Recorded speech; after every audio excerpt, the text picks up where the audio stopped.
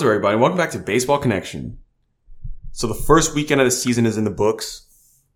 We have some overreactions already. You know, everyone wants to, not everyone, but I think some people get excited and try to jump to some conclusions and say, okay, this team is so good. This team is not good. This player is going to do X. This other player is going to do Y. That other person is going to do Z. So let's talk about it a little bit. I'd say the biggest takeaway from this weekend was the Rangers sweeping the Phillies.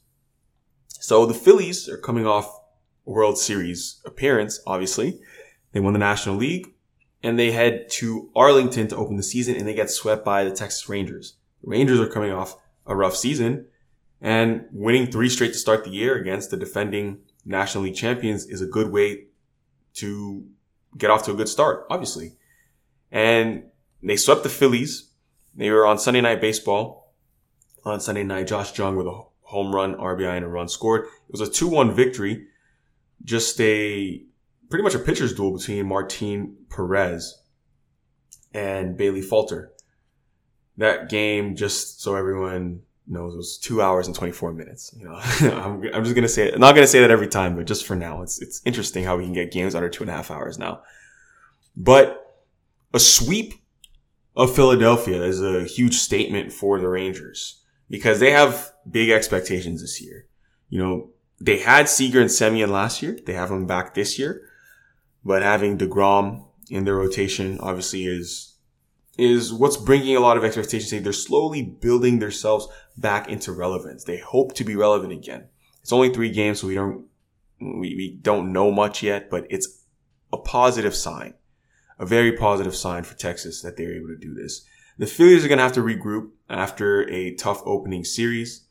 You know, in this game yesterday, Trey Turner set the table for them. He was 2 for 4 with a double, but, you know, it was just not able to materialize into a whole lot. You know, other guys in the lineup were hitting, but, you know, they just didn't get the big hit when they needed to. They had some runners left on base here and there. It happens. It's a 2-1 loss. You know, it's just a 1-run game. Texas just was able to squeak out the win, and it happens. But don't just panic yet, Philadelphia. You know, you have plenty of season left. You know, I did see Bryce Harper being interviewed on the broadcast yesterday. When he gets back, that's going to be a huge boon. But of course, they have to hold things down until he gets back. For the Phillies, it's just going to be that top half of their lineup. Turner, Schwarber, Realmuto, Castellanos. Those are the guys that are going to have to carry the load for the first few months of the season. They absolutely have to. There just really isn't much choice here. It's do or die if those guys do not hit. But I think they will. They'll be just fine. And they're off to a good start, at least to start the season. Moving out to Miami. Kodai Senga made his MLB debut for the Mets, and he was just as advertised. He had 8 strikeouts and got the win in his big league debut as the Mets defeated the Marlins 5-1. He actually retired 15 of his last 17 batters faced. And yeah, by the time he walked off that mound, with 1 out in the 6th, that was 5 1/3 innings of 1-run ball. So yeah, that's awesome. The Mets gave him a 5-year, $75 million contract, and they can hope he pitches just like this. That's awesome. I mean, he's pitching against the Marlins, which is not the toughest team he's going to face all year long, but he did make some hitters look really silly with some of those swings and misses. He really did. A lot of Japanese journalists traveled to Miami to chronicle this event, and, you know, a lot of people back home in Japan were watching. So I know that's a big deal oftentimes when pitchers from Japan are throwing. It's like a huge event back home for them. You know, a lot of TVs are tuned in to watch them play. So that's good. That's awesome. Good to see. But Mets get what they are looking for out of their new acquisition.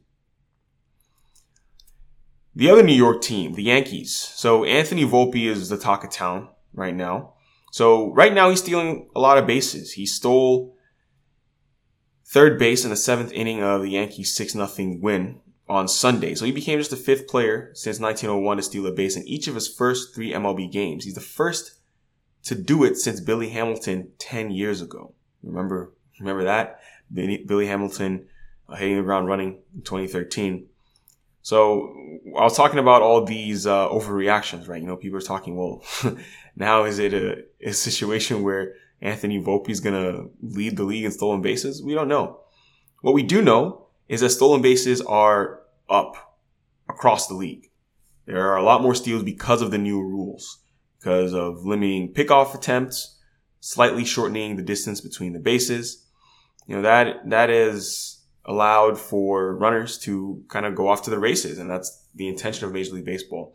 Make it faster paced, increase the tempo. I mean, Volpe knows a lot about stealing bases. This guy has speed and he's a good base stealer. He stole 50 bases in the minors last season while only being thrown out 7 times. So he knows a little bit about larceny. And that's exciting to watch. So we'll see. But entering Monday's series opener against the Phillies, he's 2 for 9 in his first few MLB games. So good for him. So moving out to Oakland, Trout and Ohtani went back-to-back. On back-to-back pitches, they hit home runs. 881 feet worth of home runs where they went back-to-back in Oakland. It seems like especially Trout loves hitting at the Coliseum. Every time I'm seeing an Angels highlight in Oakland, it's like Mike Trout going yard. And it's like every series he goes yard once or twice in Oakland. So he destroys the A's. 3 for 4 with a 2-run homer, a double, and a walk on Sunday for Mike Trout. I mean, yeah, great start to the season. Ohtani also crushed a solo homer. He's also been off to a hot start this season, hitting 333, 4 for 12, with 3 ribbies to start the year. That's what the Angels want to see.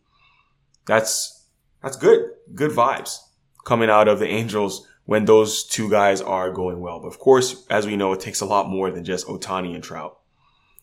But new series will begin this week. I'll just go through the matchups. Looks like we have a full slate of games on Monday, which is awesome. Full slate. Pirates, Red Sox, Mets, Brewers, Giants, White Sox, Cubs, Reds, Twins versus the Marlins. We have the Rays versus Nationals, Phillies, Yankees, and then the Blue Jays going to Kansas City, just driving out from St. Louis. And then we have the Braves and Cardinals, Orioles and Rangers, Tigers and Astros, Guardians, Athletics. Then we have the Diamondbacks and Padres. We have the Angels and Mariners. And then last but not least, we have the Rockies taking on the LA Dodgers. So that's what we have to look forward to start the week. Full slate of games. So it just continues.